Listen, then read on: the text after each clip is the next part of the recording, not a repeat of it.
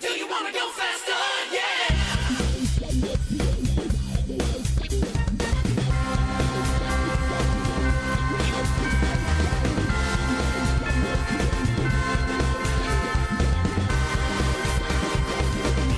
It's RoadWorthy Drive with Ken Chester. Ken loves talking about cars and automotive trends. And here he is, the automotive host with the most, Ken Chester. Welcome to another information-packed hour of fun and excitement. I'm Ken Chester, and you've tuned to RoadWorthy Drive, America's premier mobility news and automotive technology talk show. We stay on top of all the evolving tech that's affecting your life, no matter how you roll. Motorcycle, bike, scooter, car, truck, minivan, SUV, yep, we touch it all. We have talked about cars in the air and cars underground, ride sharing, ride hailing, heck, semi-autonomous and self-driving cars. You get that all right here each and every week. This hour is no different. The theme for this hour is usage-based insurance. Things are changing, and we explore and discuss how and what you need to know. But before we get to the part spin and the subject at hand, regular listeners know how to connect with the show. Do you? It's easy, really. Call or text the RoadWorthy Drive line at 872-222-9793. That number, good 24 hours a day, 7 days a week. If email is your thing, you can reach me that way, too. It's ken@roadworthydrive.net. When you reach out, please be sure to include the correct spelling of your name and a way to phone or email, whichever you prefer, so that we can contact you if we need to. Also, let us know if you don't want us to put your voice on the air if and when you call us. Now, normally, I would be saying right here, the RoadWorthy Drive crew is at full strength. However, that is not true. Exactly. Thank you so much. While Jack and I are in the house and in studio, our beloved Sasha is not with us today. But we're going to get through it. How you doing, Jack? I'm good, sir. How are you? And no, I am not going to lay into Sasha because she is not here. Oh, she has my. a really, really good reason for not being here. Well, we're looking forward for her being back at Power in studio next week. That's true. And I guess we'll start with what's in the parts bin this week, sir. I guess we're going to have to. You know, with all the talk we've done over the last couple of years about self-driving and autonomous vehicle development, the whole thing was that the self-driving cars would actually be safer than humans. We've talked about that many, many times. What if I told you they're looking at using math to make self-driving cars change lanes more like humans? Why do we need autonomous if we're going to do the same thing humans do? Well, that was my case. I thought it was a little bit counterintuitive. Yep. Well, researchers at MIT have developed some algorithms for controlling lane changes because it appears that they had two different problems. Either they could program it to be really cautious or program it to be really aggressive, but it doesn't deal with the actual lane changing at hand. Both solutions that they were coming up with had inherent problems relative to real-time lane changing. Okay. Now, what they've decided and what they figured out is to use a new lane-changing algorithm that allows for more aggressive lane changes that rely on just immediate information about the other vehicle's directions and velocities to make decisions. In other words, they're not programming it in, or they're not going to the other extreme. They're doing it, if I dare even say this, on the fly in real time. Well, but don't we change lanes on the fly in real time? We do. This optimization solution would ensure a navigation with lane changes that could model an entire range of driving styles, from conservative to aggressive, with safety guarantees, of course. I would hope so. Yeah. So the way I'd call this, self-driving road rage without the accident. What could possibly go wrong? I'm not really sure I like that idea, sir. Yeah, we'll see how that turns out. That's all I need. Is a self-driving car with an attitude. I wonder if they'll engineer in flipping me the bird when it cuts me off. I have no idea. That should be interesting. Jeep. We'll change gears a little bit. Jeep. We talked about last week. Well, we mentioned it, but we didn't mention it in our regular show, but we did talk about it. Okay. They're the latest automaker to throw their hat into the subscription world. they're going to actually produce a subscription and loyalty plan for Jeep owners. Okay. It's actually two pieces. They're going to try it first as a pilot program, but I really think that if it takes off, they'll probably roll it out. Well, my guess is they're going to roll it out because Jeep owners are, I'm going to say this, one-of-a-kind people. Well, it is a community. It is a way of life. It is much more than the brand. As a matter of fact, for the longest time, the Wrangler was the most customized vehicle in the Fiat Chrysler stable. Mm-hmm. Ironically enough, it was also the vehicle, typically if you buy one, you don't buy another one. You just buy the one, which I thought was pretty interesting. In any case, this is called the Jeep Wave, and is part loyalty program and part subscription-based ownership alternative. Now, the loyalty part of the program gives Jeep coins to buyers of Jeep, Trailhawk, Trackhawk, Desert Hawk, and Wrangler models when they buy their vehicles. Those coins could be used to borrow other Fiat Chrysler products. So, in other words, you accumulate enough coin, Jeep coin, you can use that, and I don't know what the exchange rate would be for the amount of time to get to drive something else, like maybe, I don't know, a Charger SRT 8 or something, which would work for me. It would work for you, but not for your wife. Oh, she'd be fine. It's a four-door. She'd be fine. Okay. It's not a problem. It's fast. That was where I was going. I really don't see your wife being an adrenaline junkie. What?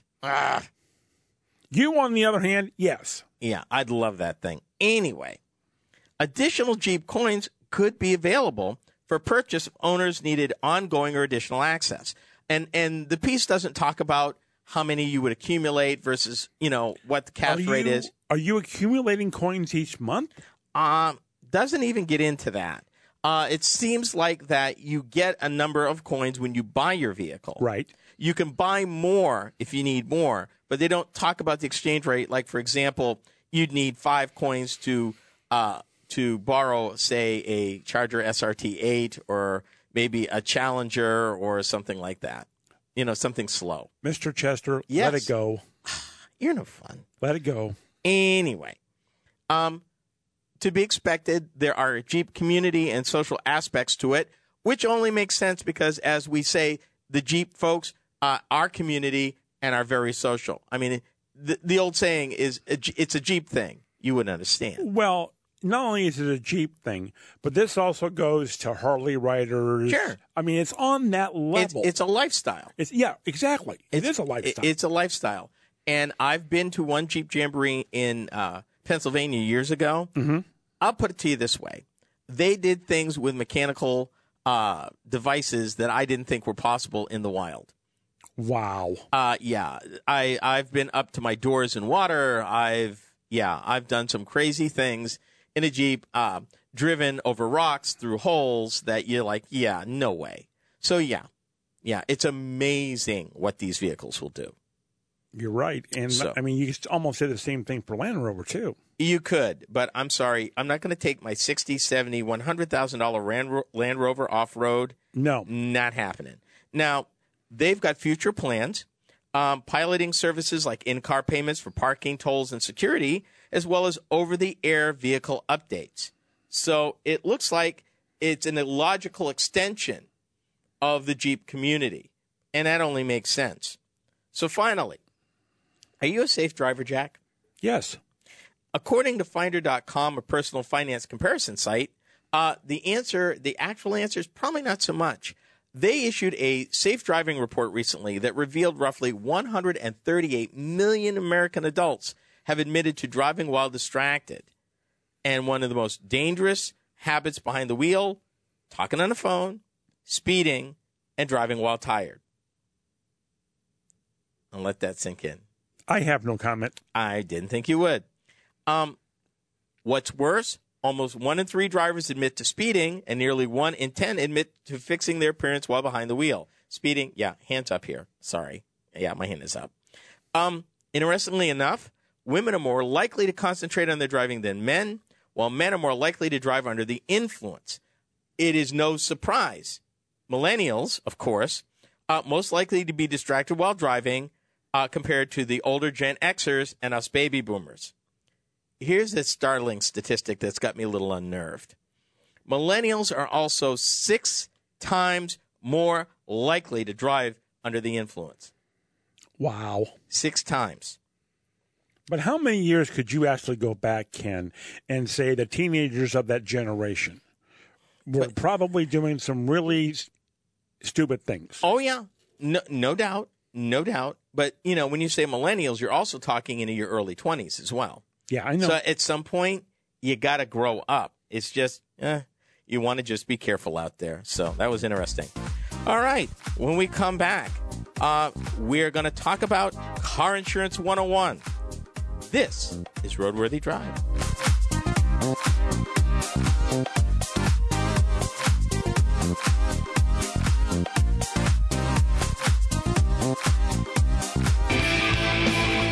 You're listening to RoadWorthy Drive with Ken Chester on the RoadWorthy Drive Radio Network.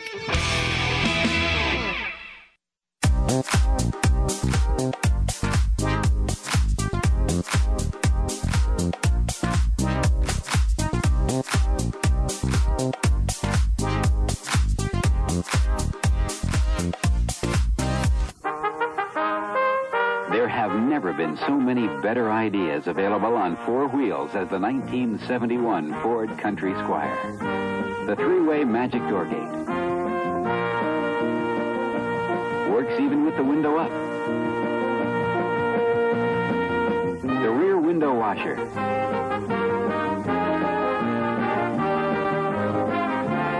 Lockable storage compartment.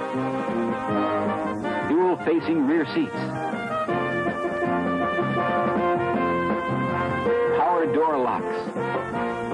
Tilt steering wheel. Hidden windshield wipers. In wagons, nobody flips, tilts, pops. Nobody swings like Ford, the Wagon Master. Nobody. Ford gives you better ideas. If you're just joining us, welcome to the second part of this hour of RoadWorthy Drive. I'm your host, Ken Chester. One of the first cars I ever remember sitting in as a kid would have been it was either a 71 or a 72 Ford Country Squire. No kidding. Dad went down to look at one. I went with him, and it was, I want to say it was a really dark green color. Yeah. And it was like, that was back when, at least here, the dealers were all downtown and not in the suburbs. Mm-hmm. Well, back in the day, my dad had bought brand new a 73 Pontiac Grand Le Mans Safari wagon. Mm-hmm. It also coincided with my first plane flight because he was working for the airlines at the time. Mm-hmm. And the credit union was actually at the company's home office, which was quite a ways away from where he was working. Mm-hmm. So we actually had to fly to Pittsburgh to do the paperwork and fly back. I'll never forget the price of that car. Brand new. That 73 cost $4,848.48. Yep. The dealer gave him an $848.48 allowance, and he traded for $4,000. Wow. He ran that car up over 100,000 miles, well over 100. Turned around, sold it. The guy he sold it to ran it probably 50, 60,000 more miles. And that was back in the day when you could get that kind of mileage out of a car before they went to be a throwaway car. Now you're back to being able to run them. If you really take care of a car. I will disagree with you, sir. Okay. Because back in the mid 70s, I sold cars and Right. I saw what people traded. And if you could make it 100,000 miles, people were trading at 90 to 100,000 miles, and those vehicles would just barely make it in, with the lone exception. I'll never forget it. It was a 1968 Volvo wagon. The dealership that I worked at was near an Army base. This car had been all over the place. Bear this in mind. 1968 car. This is 1975 to 76. Okay. The car had, I looked at the odometer, 425,000 miles. And it still ran because I drove it. Yep. It was loose as a goose, but it ran. Well, yeah. I mean, you almost have to expect that. But you can, like I said, if you really maintain your vehicles, you can get 100,000, 200,000 miles out of them easy. Always. You could argue. I've heard people talk about Pintos and Ford Topazes, vehicles that people didn't think much of. for every person that said it was a piece of junk, there's another fella that said, greatest thing ever owned. I got 150, 200, some ungodly amount of mileage out of it. So here or there. Let's talk insurance just a bit. Do we have to? We do, because it's one of those things everybody needs. Here's an interesting fact. Insurance in one form or another for vehicles is required in every state, or at least financial responsibility, but yet it's not a federal standard. Every state law. Now, the Constitution protects us that if you buy insurance in one state, you're protected in another state, subject to their laws. But it's interesting to note, as I was doing the research for this show, that there are no federal laws requiring car insurance. It's all state laws. But again, my question has always been, if I get insurance in the state that we live in, and we're in the Midwest, I take what I assume would be a financially responsible amount of insurance on a vehicle to cover me and to cover the other vehicle if it is my fault. But if I go, let's say, to Texas, Florida, or California, is that going to be enough money to cover the expenses there? It should be. Here's the thing. We're going to get into this a little bit. There are minimum requirements. Right. In the state we live in, you're not required to have insurance, but you are required to have be able to prove responsibility, that you have financial responsibility, that if you're in an accident, that you can deal with it. And we'll get into that. There's a number of ways in our example that you can do that. Okay. But typically the way this works, insurance, you pay a premium that's usually based on the vehicle, the age and gender of covered drivers, their driving history, which I want to define real quick, and the location of where the vehicle is primarily driven and stored. Now, when I say their driving history, and this is the important part because this is what's changing, we're talking about basically what's on file either at the Registry of Motor Vehicles or the Department of Transportation relative to accidents, tickets, moving violations. How long are they going back, though? That's a good question. I heard typically 3 years. Yeah, that's what I thought it was 3 years. But here's what is changing. That's what's on file. And here's another thing you may not realize.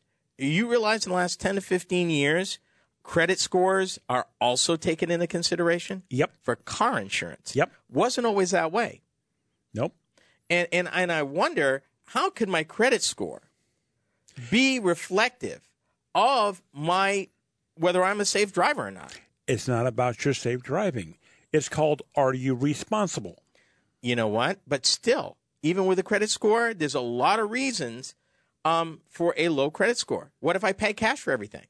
There's one. How about medical bills? Absolutely. Does not make me an irresponsible person, particularly if I keep my insurance up knowing full well that, if I'm driving a vehicle that's 5 years old or less and I'm making payments, the bank demands I carry insurance and send them a binder. Right. So that really doesn't I'm not really totally comfortable with that one. Well, I'm not comfortable with them using a credit score anyway. Yeah.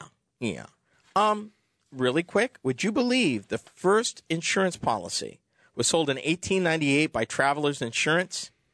It was $5,000 for liability coverage at the time, and there was only 4,000 cars on the road at that time, as opposed to 18 million horses in 1898.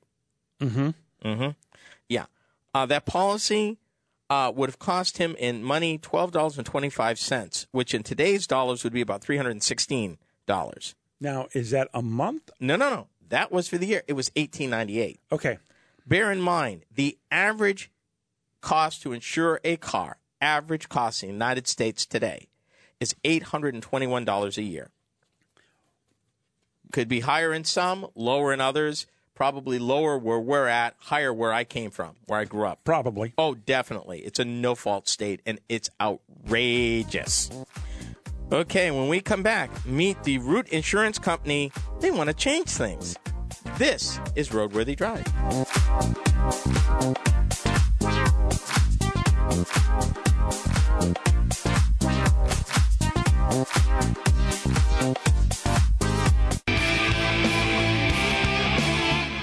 This is RoadWorthy Drive.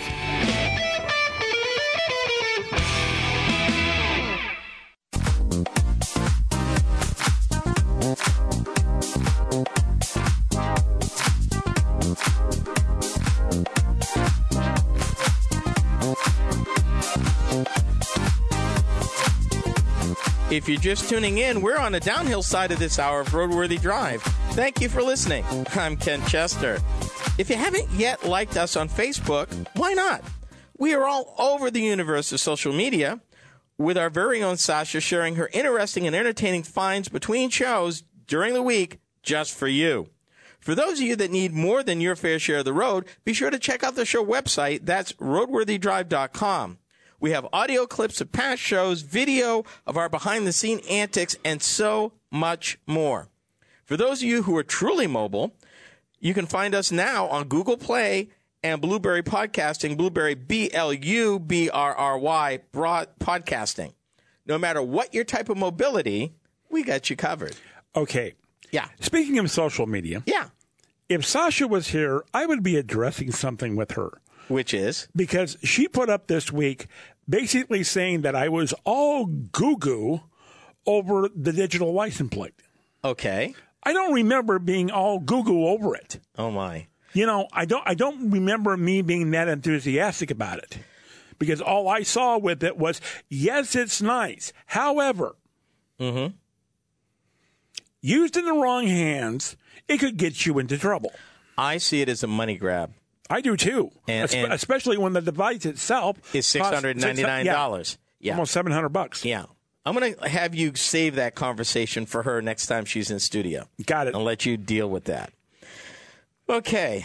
Where is the car insurance industry headed, actually? We haven't even begun to address what the industry will look like in a post-driver autonomous world. But it should come as little surprise that since there seems to be everything needs an app or gets an app or has an app or you've got an app for that.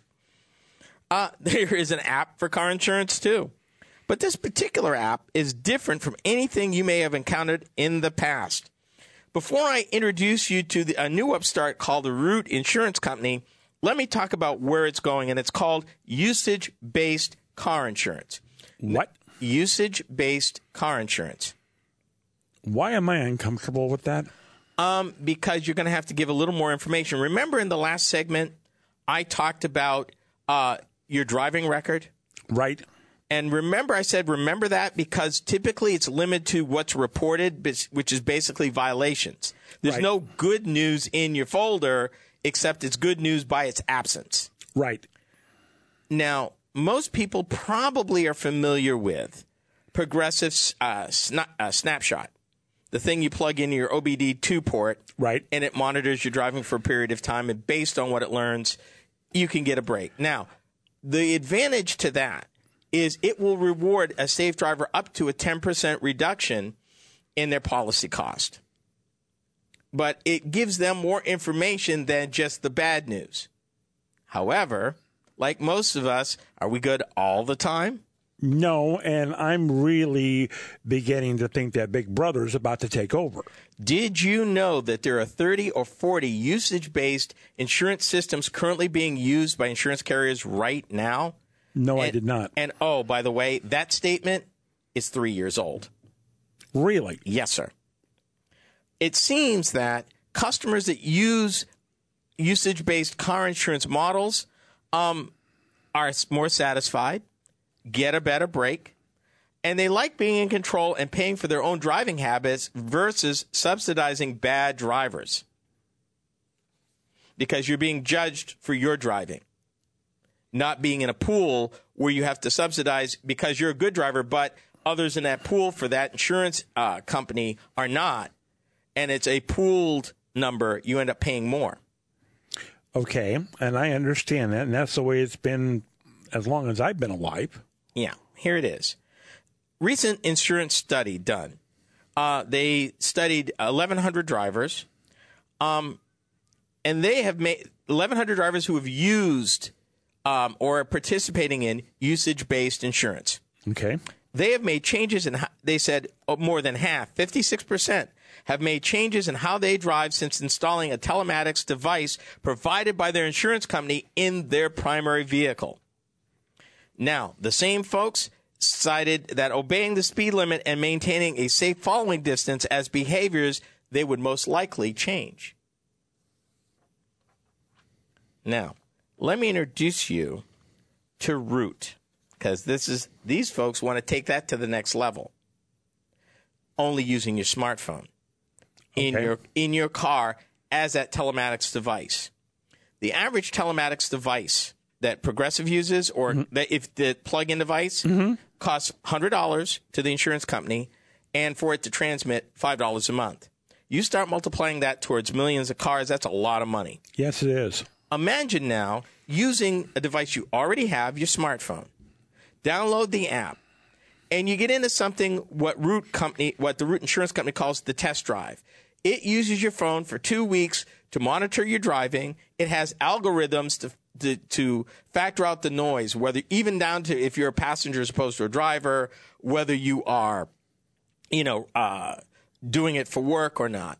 Based on that, if you qualify, they'll offer you a rate. Okay. The rate could be as much as a 52% reduction in what you're paying now. Okay. Remember, Progressive was only 10. Yeah. They're talking upwards of 52%. Now, here's the other thing. If you're a bad driver, don't bother. They don't want you. Isn't that being discriminatory? There are approximately 7 states, including the one we live in, where they are authorized to do business. Okay. And that they said that sort of choice is totally legal. They argue that the 30% that are bad drivers count for 50% of the accidents and claims. If you eliminate them and you don't have to subsidize them, you could give safe drivers a better, lower rate, regardless of their age, which means if you're a young driver that is conscientious, you could save a ton. Okay, what I want to see is what are they going to do with the 16 or 18-year-old who has just got his license, who is going to be driving, and let's all admit it, when we all first started driving, or at least the people that I was around at the time, we were incredibly conscientious about how we drove, what we did. To a degree. To a degree, yes, you're right. Because we covered a survey here that when you first got your license, you were fine, but by the time you were a senior in high school, you were a lot less careful. Their 2-week test drive would weed those out. If you exhibited behaviors that were contrary to self-driving, you would not get an offer of a rate for them. Okay, my first problem with this is what do I do if I have to put it to the floor to get out of a situation? Remember, 2 weeks, not one incident. 2 weeks over a period of time. Okay. They will look at your patterns. Their algorithms are pretty advanced and pretty intense. So it's not as if one particular situation is going to penalize you. It's going to be looked at the aberration that it is. And if I have an accident that is not my fault, what happens? Be taken into consideration. So all of that, this is where we're going. When we come back, we're going to talk about our concerns of privacy. RoadWorthy Drive with Ken Chester is heard exclusively on the RoadWorthy Drive Radio Network.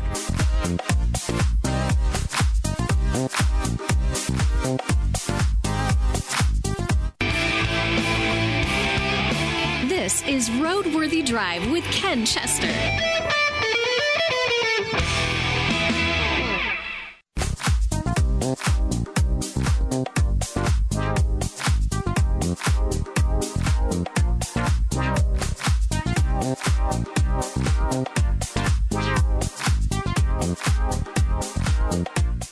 This is the fourth and final segment for this hour of RoadWorthy Drive. I'm Ken Chester. Now, during this hour, we've been discussing car insurance, how it started, what it is today, and what it might be in the near future. Now, as I said earlier, to be honest, we really haven't, and we're not going to talk about car insurance for an autonomous mobility style future. That'd be the subject for another show. And I do need to correct something I said last segment. I said that root insurance was only in 7 states. I think when I counted during the break, it was more like 14, but they're adding states as they go along. So that even may be dated by now because they were looking at getting into even more states. So that's a thing that is evolving and happening. But the big question I've got is usage-based insurance really a devil's bargain or is it really a great deal? That's the question.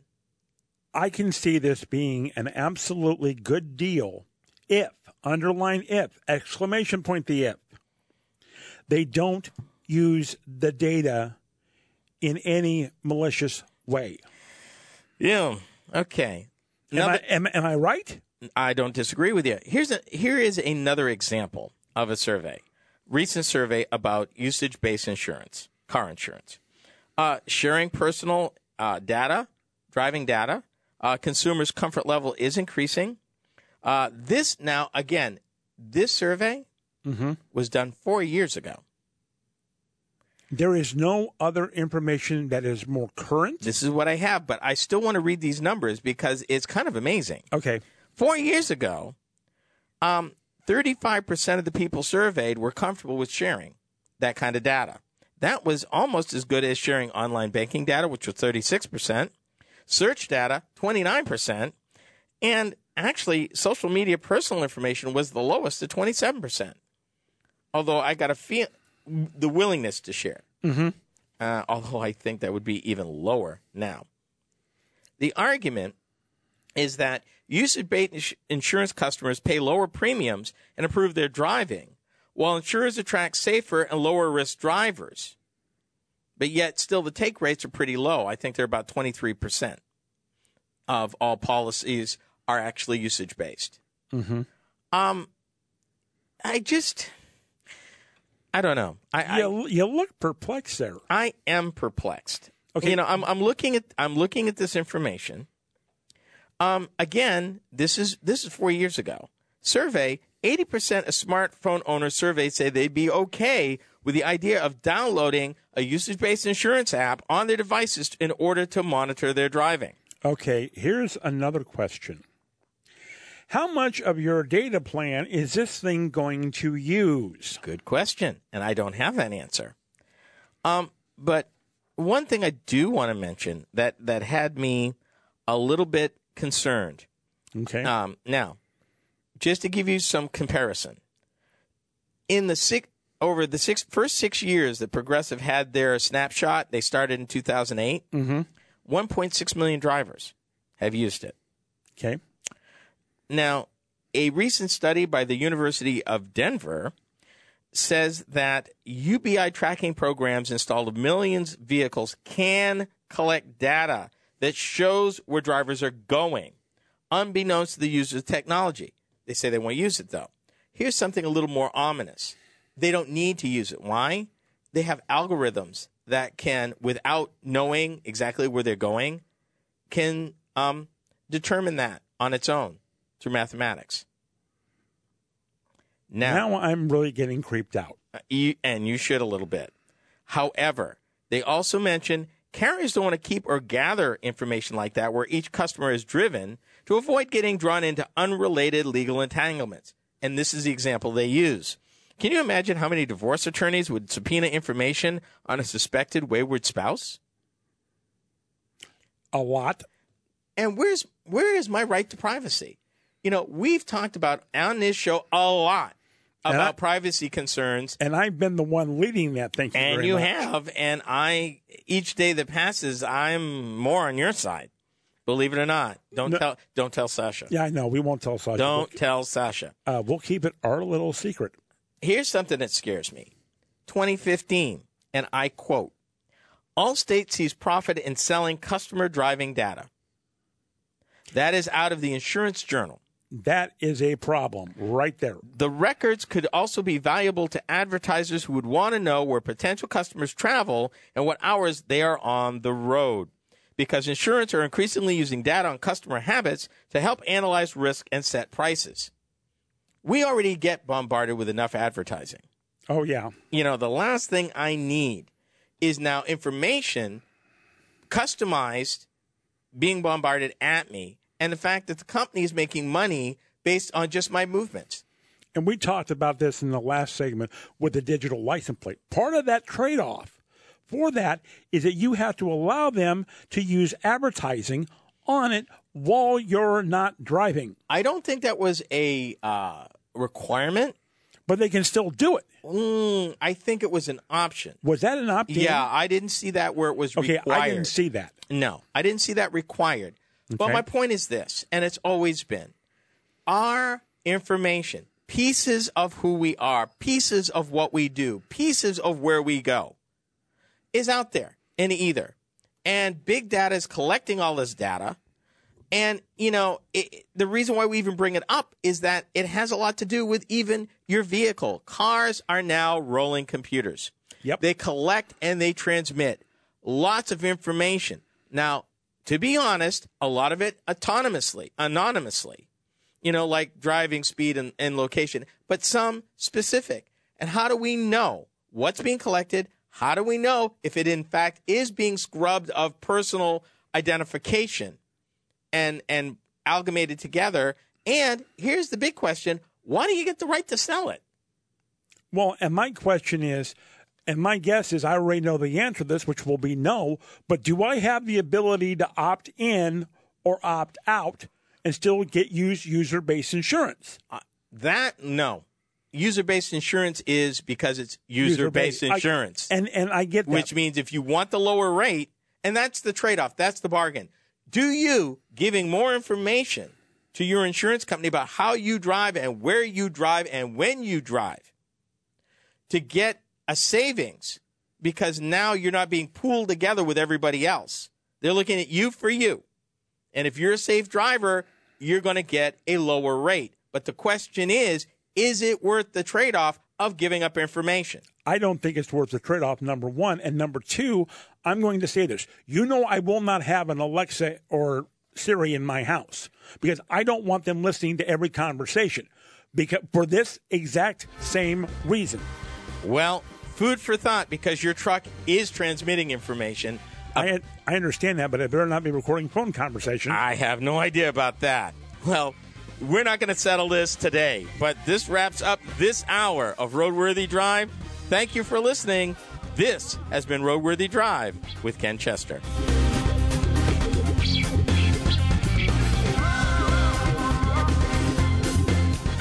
RoadWorthy Drive with Ken Chester is a copyrighted presentation of the RoadWorthy Drive Radio Network. Any rebroadcast, retransmission, or any other use is prohibited without the written consent of the Motor News Media Corporation.